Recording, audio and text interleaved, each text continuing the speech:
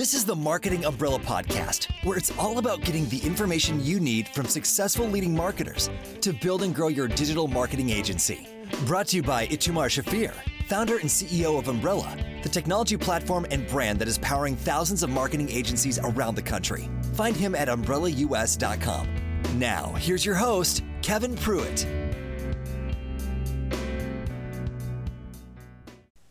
This is the Marketing Umbrella Podcast, and I am the host, Kevin Pruitt. It's my pleasure to introduce another great guest for you this week. Our guest today is a serial entrepreneur. His latest venture, Handwritten, is bringing back the lost art of letter writing through scalable, robot-based solutions that write your notes in pen. Developed as a platform, Handwritten lets you send notes from your CRM systems such as Salesforce, your website, apps, or through a custom integration. Used by major meal boxes, e-commerce giants, luxury brands, nonprofits, and professionals, Handwritten is changing the way brands and people connect. Prior to his current initiatives, he founded Sell It, a mobile marketing platform and mobile agency. Under his leadership, Sell It became a leading player in the mobile marketing space and invented the concept of mobile CRM. He's a frequent speaker on marketing technology and is presented for the Direct Marketing Association, South by Southwest, Advertising Research Foundation, and the National Restaurant Association. Also interviewed by the Wall Street Journal, USA Today, Variety, Washington Post, and many more. He is now a writer for Inc. magazine and his column Stepping Away from the Day-to-Day. Join me in welcoming my friend and guest, David Wachs, to the Marketing Umbrella Podcast. David, thanks for joining us. Thanks, Kevin. Great to see you again. Great to reconnect. We were talking about, we're on opposite sides of the country here in the U.S., so our weather disparity could probably not be much different right now. But David, thanks again for just taking time in your busy schedule. And I mean, this has kind of touched on the business side of things. What's the personal side of David that the listeners might be interested in? Well, I've got 2 kids and 2 poodles that keep me very busy, along with my wife, of course. So my wife is Canadian. I imported her, so my kids are into hockey. All right. And when I'm not here, I can be found hauling my kids to and from hockey games and putting on their gear and taking off their gear and worrying about their personal safety when they're on the rink. But yeah, that's kind of it. It's typical dad days, that type of thing. But it's all good. We have done a previous interview on a podcast, on a different podcast, but yeah, I would love for you to just briefly cover your journey. How did you arrive at Handwritten? Nobody graduates from Arizona State and says, "Hey, I'm going to start a handwriting marketing company here." Yeah. So when I graduated college, I always wanted to be an entrepreneur, and when I graduated college, I was laden with debt, saddled with debt, and went to work in the corporate world, first for a consulting firm. This is back in 2000 on the dot. So back then, it was the whole .com boom. Yeah. And I thought, well, if I'm not going to be an entrepreneur, the second best thing would be to work with large companies and try to create little .coms inside of them. So I joined this consulting firm. That's what they did. Basically, what they sell, like kids straight out of school, what they're doing is the glamour side, but in actuality, you're sitting in a windowless conference room for 18 hours a day doing PowerPoint presentations. So that lost its luster after 3 years, and then I went to. But you're going to say 3 days. Yeah, well, it did, but I left after 3 years and became a investment banker analyst for CSFB, Credit Suisse First Boston. And I analyzed small tech stocks. And then I went to a venture capital firm, and that was a disaster, best told over beers.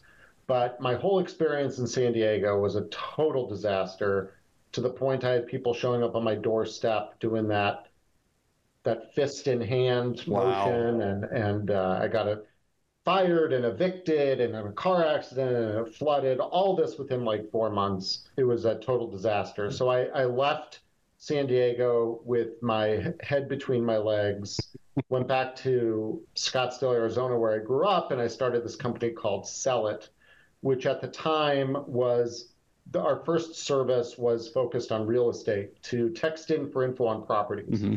It wasn't my favorite idea, but it was an idea, and I was desperate, and I needed a job. And so I started this thing. I was on unemployment, kind of camping out in a house or a condo my father owned for a solid year, programming House for Sale. And then I was dating a girl back in Chicago at the time, and I'd go back to visit her, and I'd walk up Southport Avenue, which is a street full of bars. And I thought, gee, what if we did something with text messaging to help promote these bars? Wow. So I created a second thing called Coupon Zap, so bars could send out drink alerts and that type of thing. Well, House for Sale, while we continued down the real estate side, never really made any money with real estate, but the text in for info started being used by commercial real estate where there was money, and Marie Claire Magazine, Auto Trader, For Rent, all these kind of, at the time, and I know they're all dead now, but you'd go to the supermarket and you'd pick up these little magazines for like For Rent or Auto Trader, and they were trying to tie their offline presence to their online presence. And they did this through our service where you could text in for info on a car or a house or an apartment, whatever. And we powered all of that. And then the texting platform, Coupon Zap for restaurants and bars, yeah, we had restaurants and bars, but we also had Abercrombie and Fitch and Toys R Us and Sam's Club. So by the end, we were sending about 1 million messages a day on behalf of these large brands. Wow. And I sold that company to a marketing firm based in Detroit called ePrize, which renamed itself Hello World because they got acquired, and worked for them for 2 years. And then once my 2-year lockup was done, the very next day I started Handwritten, because I saw that all this digital communication, whether it's texting that I was guilty for, or emails, or Slack, or Twitter, or Facebook, or anything else, it was all just becoming noise. I was overwhelmed by it, and I figured other people were too. But when I'd walk by the offices of my employees, I'd see handwritten notes that they'd receive on display. So not only were they open and read, but they're kept and savored and put on display. So I thought maybe I could do something with this and try to figure out a way to scale handwritten outreach. So that's what we've been doing for the past 9 years. Is I started this company called Handwritten. We use robots to automate handwritten notes. We have 175 robots. We're the largest in the world that does this, doing 20,000 notes a day on behalf of everything from realtors to luxury brands to you name it. So that's what we do. Is we're trying to. Our goal is to make sending a handwritten note easy or easier than sending an email. So that's kind of. I think you've accomplished that. It's getting there. I mean, a lot of it comes down to automation, and we have a really good automation stack. So. I want to touch on something you said just a moment ago. I actually had made a note about that, and I think it really is about noise. Yeah. I love the reference that you made right then, because we are absolutely inundated with, emails, text. My phone, I look at my phone and I have 1,000 text messages, and, 20 of them are from my contacts, and the rest of them are from these spam numbers, and I'm blocking contacts. And so I love the idea, and I also love the inspiration, what you talked about. I just walked down and I saw these cards sitting on people's desks. And thought, had that voila moment, So talk about noise a little bit. Talk about the idea that, it makes perfect sense that a handwritten note would be, personalized, and it's, seen as higher value than just this random, spam text out there. But is there also something about, I'm looking at this, was this a robot generated? Was this truly handwritten type thing? I mean, talk in terms of that and the noise factor together. Well, what I would say is if you look at one of our notes, especially if it's somebody's custom handwriting that we can replicate, you will not know it's written by a robot unless I ask you, hey, Kevin, was this note written by a robot? In that case, you will put it under an undue level of scrutiny that you wouldn't do it normally. Yeah. And you'd probably come up with yes. Everything else is typically, they look so good you wouldn't be able to tell. Visit handwritten.com, click business, request your own samples, and see for yourself, listener. But if you do know it's written by a robot, it's still setting yourself apart than everybody else, just keeping out and sending another email.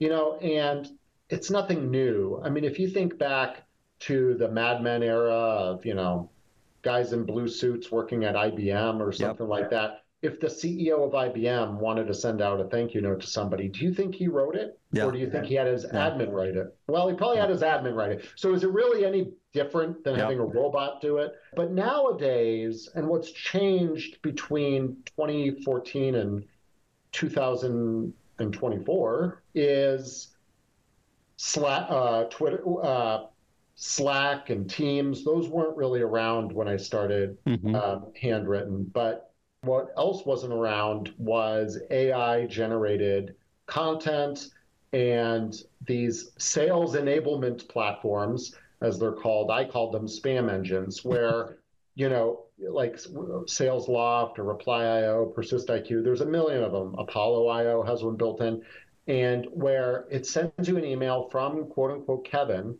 but it's a templated email.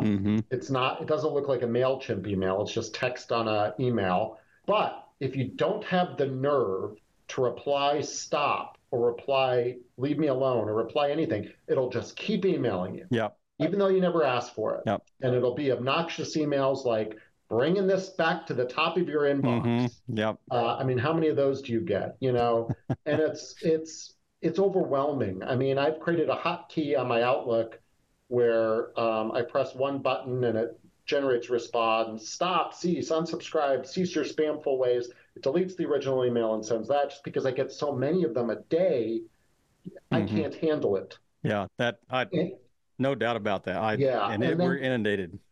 And then when you add that, and now people are getting extra crafty where they're using AI and all that stuff.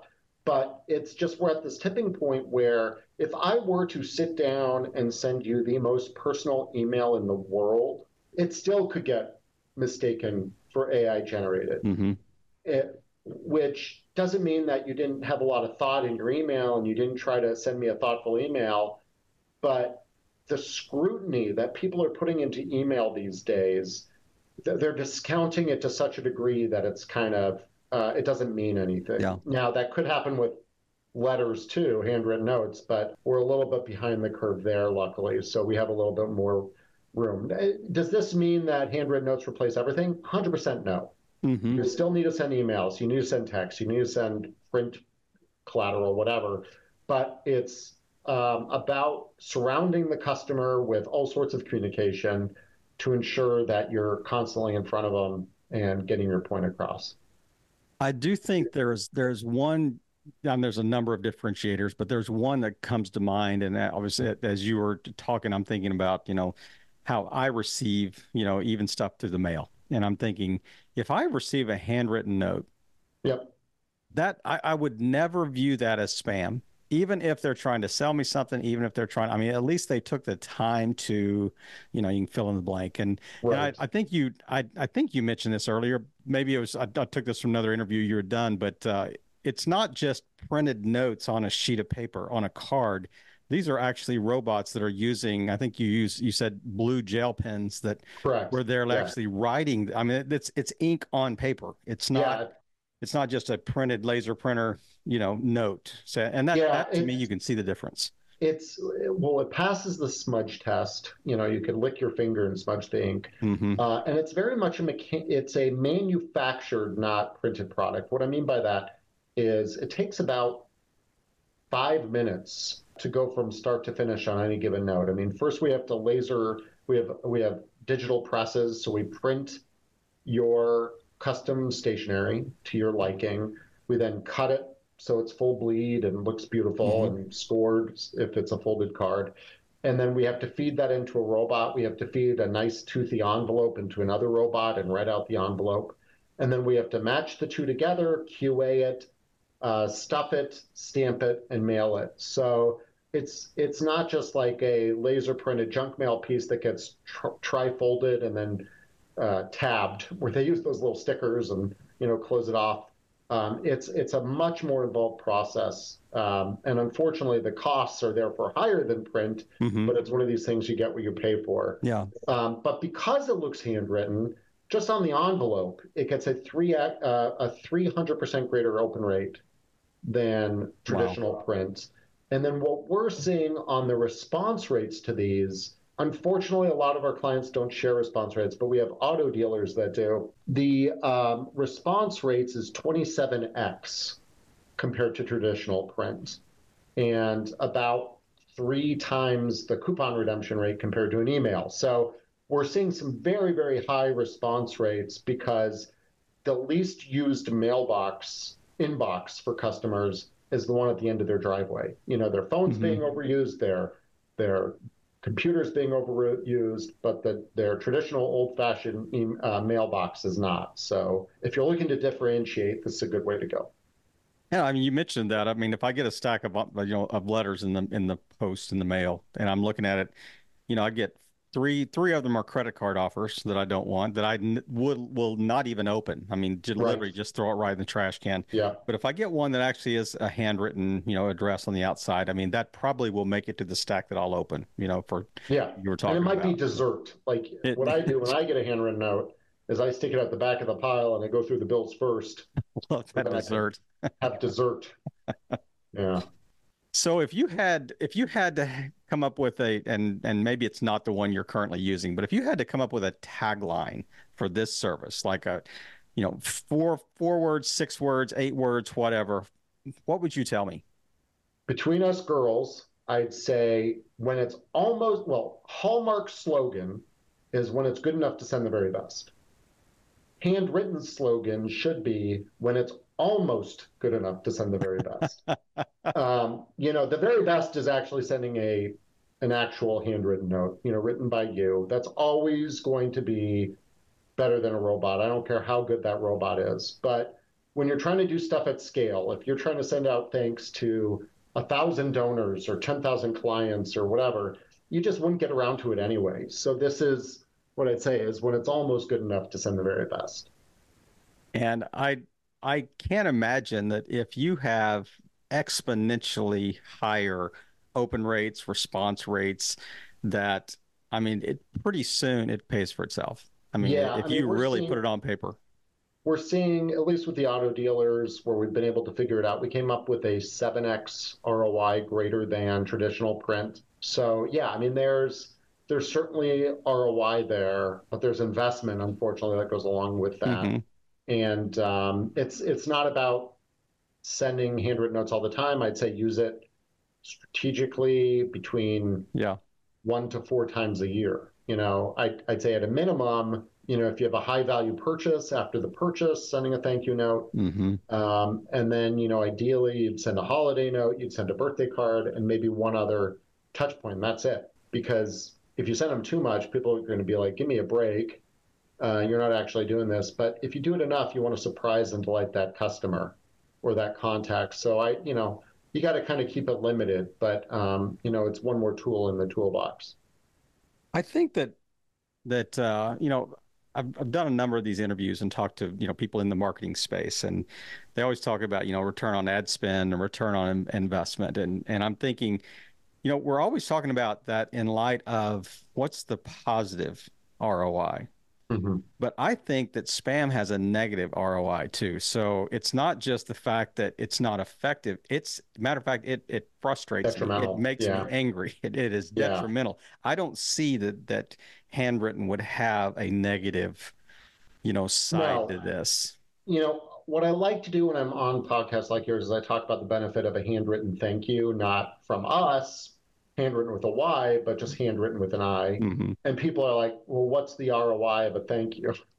And I kind of look at them and my eyes cross. I say, well, if you need to know the ROI of a thank you, I'm probably not the right right vendor for you, because and we don't even, and I don't want to work with you either. Right. I mean, you're asking the wrong question, basically. In today's day and age of the internet, which is nothing new at this point, but people have an abundance of choice. They can use handwritten, they can use one of our competitors, they can use Kevin, they can use one of Kevin's competitors. They don't like handwritten, they can design their own handwritten by hiring a bunch of people overseas and do that. Or if they don't like this product or that product, they can go to Alibaba and have one made. So when somebody makes the decision to choose you, you should thank them. And it's not just ask for ROI, it's just thank them. And there's benefit there maybe not in the short term, but in the long term there is. And there's also just this gratitude mindset. And, there's a book out right now called Unreasonable Hospitality.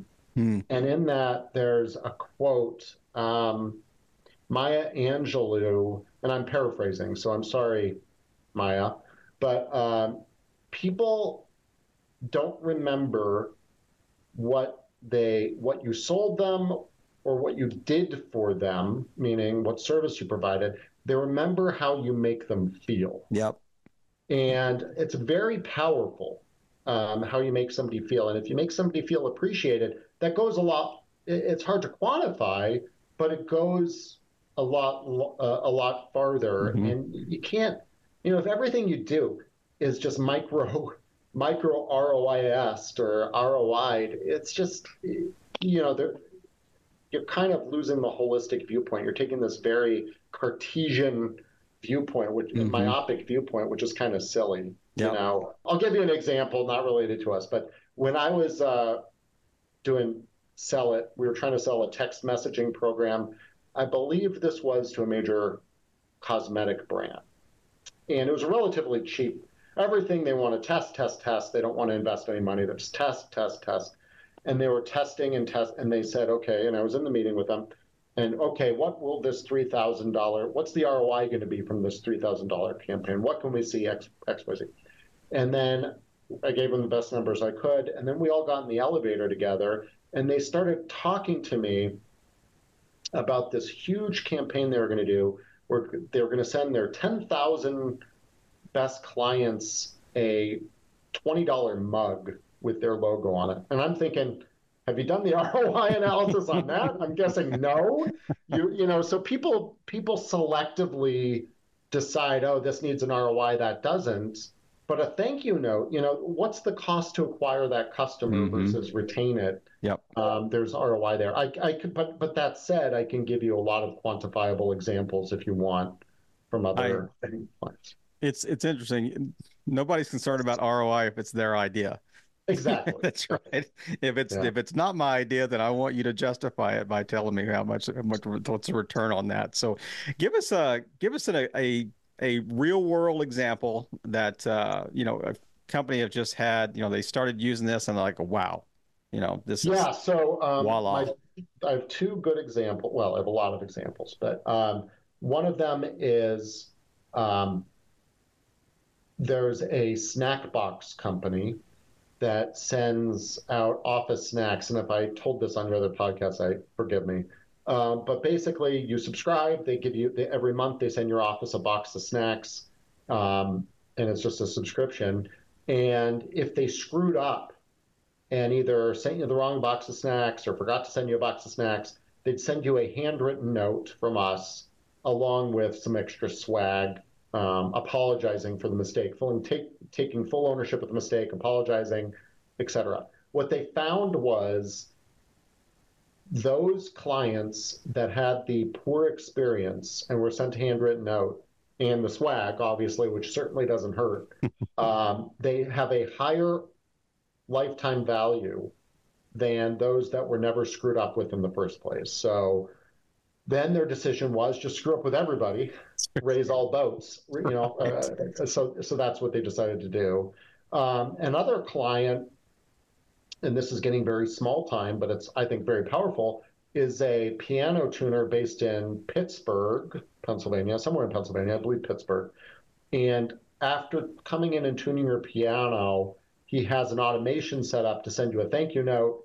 Thank you for the opportunity to tune your piano. He's not asking for anything. He's doing what I call a full stop thank you, just thanking for the opportunity to serve you. And then he doesn't have to see you for a year because your piano only needs to be tuned once a year. That, if you're doing your job, that's great. Yep. So then a year later, when he comes back to tune your piano again, he says it's a staggering number of times when he walks in to tune that piano and the handwritten note he sent a year before is standing up on the piano.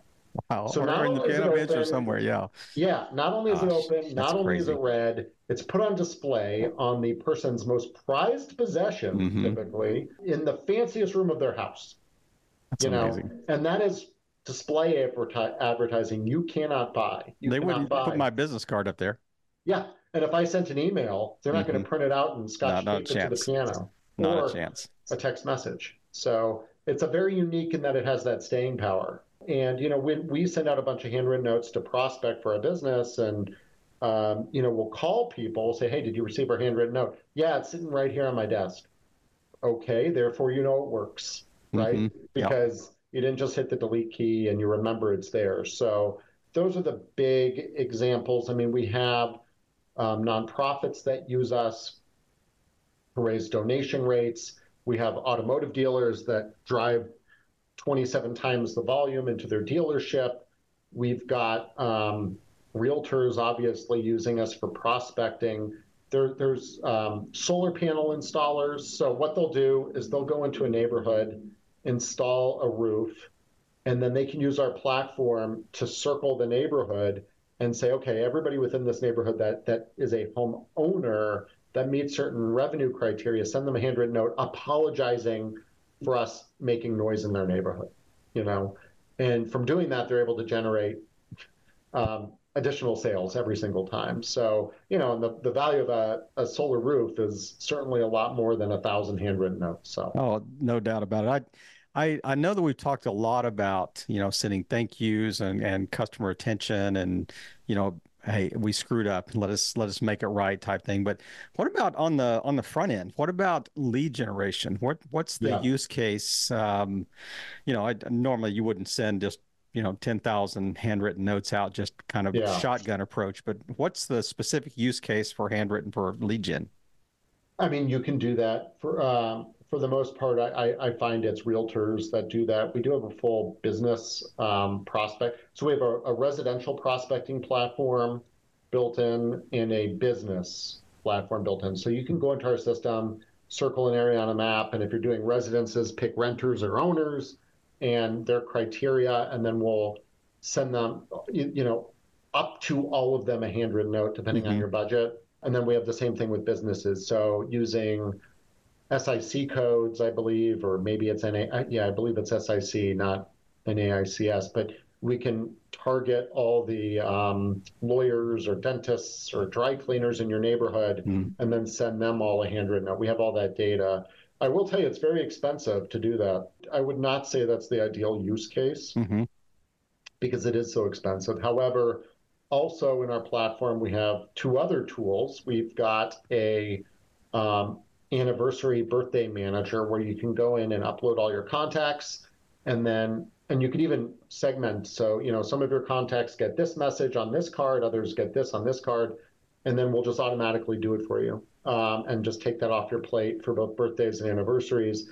And then we also have a multi-step campaign manager. So if you have people you want to receive a handwritten note today, in a month, get another one, and 3 months after that, get another one. We have kind of a system built up for that too. So we've tried to cover all bases there, along with our integrations, which we have for Salesforce, HubSpot, Shopify, Blackbaud, which is a nonprofit one, and then major car dealership DMS systems, among others. I could see and what you mentioned, it could get very expensive. It's like LinkedIn advertising. I mean, you can that bill can go up in a hurry, but I could maybe see using your current CRM, maybe for a new product launch or a new service launch or something like that, where exactly. It's a little 100%. much more focused.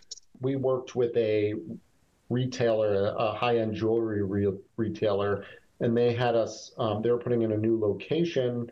And they had us target all high net worth residences within a 5-mile radius of that location and just send handwritten notes to them because the value of their product was high enough margin that it could support that. But, you got to think through it, and we're not going to push you in a direction that doesn't make sense for you.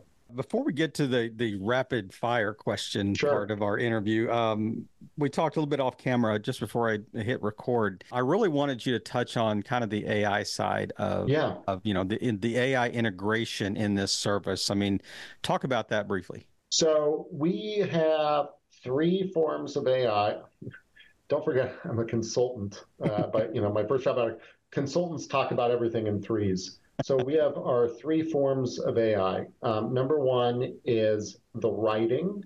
So we use, for a long, long time, we use systems to vary characters. So it's not two A's that are the same, or, how we connect letters, all that. That's not AI, that's just good programming.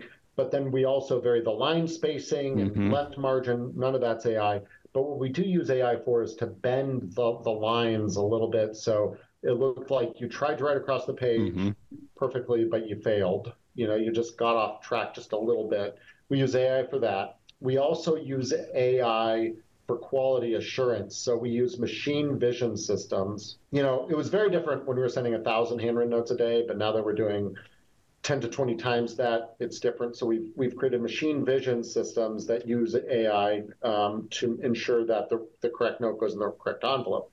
But the one you're talking about is probably our LLM integration, so large language model. And what we do there is, ever since when we started, you could go onto handwritten, and if you didn't know what to write somebody, we had a couple templates. Write a birthday card, and you could choose the birthday card template. It would say, here's to another spin around the sun or whatever.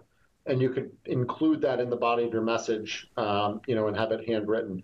Now, because we have AI, you have an infinite number of templates at your disposal. So I could say, send a handwritten note to Kevin for having me on his marketing podcast. And then it'll just write the whole thing. It'll know that I'm from Handwritten. And it'll say, Kevin, thanks for allowing me to come on and share a little bit about Handwritten. And it's just built.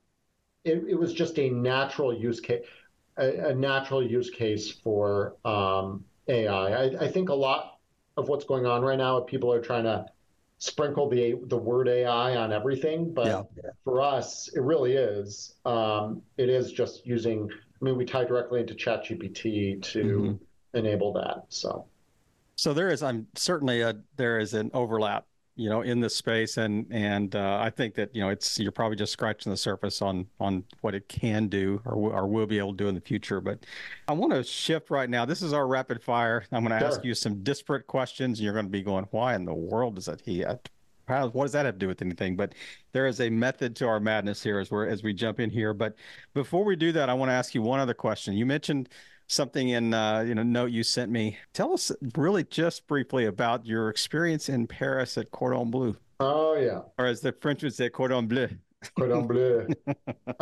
So I went to University of Pennsylvania, which is in the news these days, but I was in this engineering business program. So it was a 5-year program in the School of Engineering, did computer science, and then doing Wharton's undergrad business. It was a very intensive 5 years. In 5 years, I had 2 electives. One of them wasn't even the elective I wanted. It was just, it was what it was. Actually, neither of them I really wanted, but it's what I got stuck with. So I came out after 5 years with a tremendously practical education and zero enlightenment. So I had this job at the consulting firm. They said they didn't want me for 3 months, and they gave me what I thought was a large amount of money at the time. It was like 10 or 15,000 bucks. I was above the moon on it, and I said, "Gee, what am I going to do with this summer? I have all this time and 10 grand in my pocket, whatever it was. I've got a beater car. What do I need another car?" Yeah. What am I going to do? So I went. I always thought it would be cool to go to cooking school, and wouldn't you know it, Cordon Bleu's had a 3-month summer program that cost exactly 10 grand. So I was like, it's meant to be. I went over there, and then I learned about taxes afterwards, and realizing I wasn't paid 10 grand, but it was like 6 or something. So, but yeah, no, it was a great experience. I went to Cordon Bleu, and then they have an externship, which quite honestly, if you ask me what's the difference between that and an internship, I wouldn't be able to tell you. But I worked for a Michelin-starred chef in his bistro, and then 2 days in one of his main 3-star Michelin restaurants, Guy Savoy, or as us Americans would say, Guy Savoy. He's got a place in Vegas at Caesar's Palace now. But yeah, it was a very cool experience. I have a lot of respect for chefs. Can I cook? Not and so they work well, hard. but yeah. I mean, to tell you, the most frequent used word to describe my food was poubelle, which means Yeah, trash it can. does. It certainly does. Yeah. You speak French? Well, we lived in France for 3 years, so yes, I Oh, certainly know those words, and yeah, that's yeah, cool. and have used them. So What that's were you doing exactly in right. France? I actually work for a large nonprofit, so Very it was a cool. Christian ministry that we were, living there and doing education disaster relief projects all over the world. So That's yeah, amazing. it's a great time. My kids still speak beautiful French. I speak French like somebody that grew up in Missouri, but there is a vive la différence. So it is. Yeah, I love that experience. But so we jumped into rapid fire questions. Here they are. So Okay. you've already answered two or three of those. What time do you wake up in the morning? 5:30, because between 5:30 and 6:30 is me time before the kids wake up. And what time you go to bed? 11, 10:30, 11. Ideal vacation spot other than the Cordon Bleu in Paris. Money not an object anywhere in the world. I'd love to go to Australia, uh, or go on a big scuba diving trip, something like that. So, intersection of faith and work at all. How does faith impact the way you do your business? A lot. I think you have to be a moral person, Mm-hmm. and treat your employees. I mean, we at Handwritten, we have everything from software engineers and electrical engineers down to people that stuff envelopes, and treating those envelope stuffers with a high level of respect and dignity. And, is that faith or is that just being a good human? I kind of consider it one and the same. I also believe in acts of loving kindness and charity. Handwritten gives to a number of causes.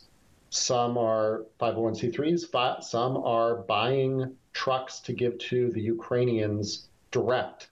Mm. So we have Ukrainian programmers, and we've bought military trucks and to give Russia the big middle finger. So we've done that. But, in addition to that, Handwritten, I believe in sustainability. And for every 100 cards we mail around here, we plant a tree through One Tree Planted. Mm-hmm. So we're replacing trees at a rate of 23 to 1. For every one tree we use, we plant 23. So I think all of that at a high level comes from some of my religious beliefs and upbringing.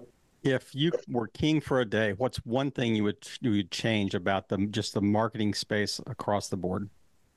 I think this ridiculous ROI, micro ROIing type thing, where you're trying to find ROI in everything and kind of losing the bigger picture. That would be it, as well as removing some of the spam email. It's out of hand. Yeah, no doubt about it. There is no doubt about it. Man, it has been so good to reconnect and just Yeah. here you've even iterated, from the last couple of years it's been since we chatted the last time, and I can there's even like almost a maturity even in the way that you talk about the business. It seems like that there's just a slight difference there that you gain another level of understanding and experience and working with clients and able to share that story in such a lucid and concise manner. But is there anything else that I haven't asked you about? You just kind of want to wrap us up today and just tell people where the best place to find you online. No, I would just say, think about that Maya Angelou quote of, it's not what you do or sell, it's how you make people feel. I think that's, regardless of handwritten notes or whatever, I mean, it's just having a level of hospitality in everything you do, I think is so critical. But you can find Handwritten at handwritten.com, HANDWRYTTEN. Click business and you can get samples sent to you, or, you can find me on LinkedIn. I'm not active really on Twitter or any of that, but you can find me on LinkedIn. Well, it has been a pleasure. I really want to thank you again, David, for just coming on and just sharing your expertise and really just helping marketing agencies grow and scale their agencies. David, thank you again. Have a blessed holidays, and it's been a pleasure to see you. Same to you. Merry Christmas. Happy holidays. Thank you for tuning in to another great episode of the Marketing Umbrella Podcast, where we provide the information you need from successful leading marketers to build and grow your digital marketing agency. To learn more, go to umbrellaus.com.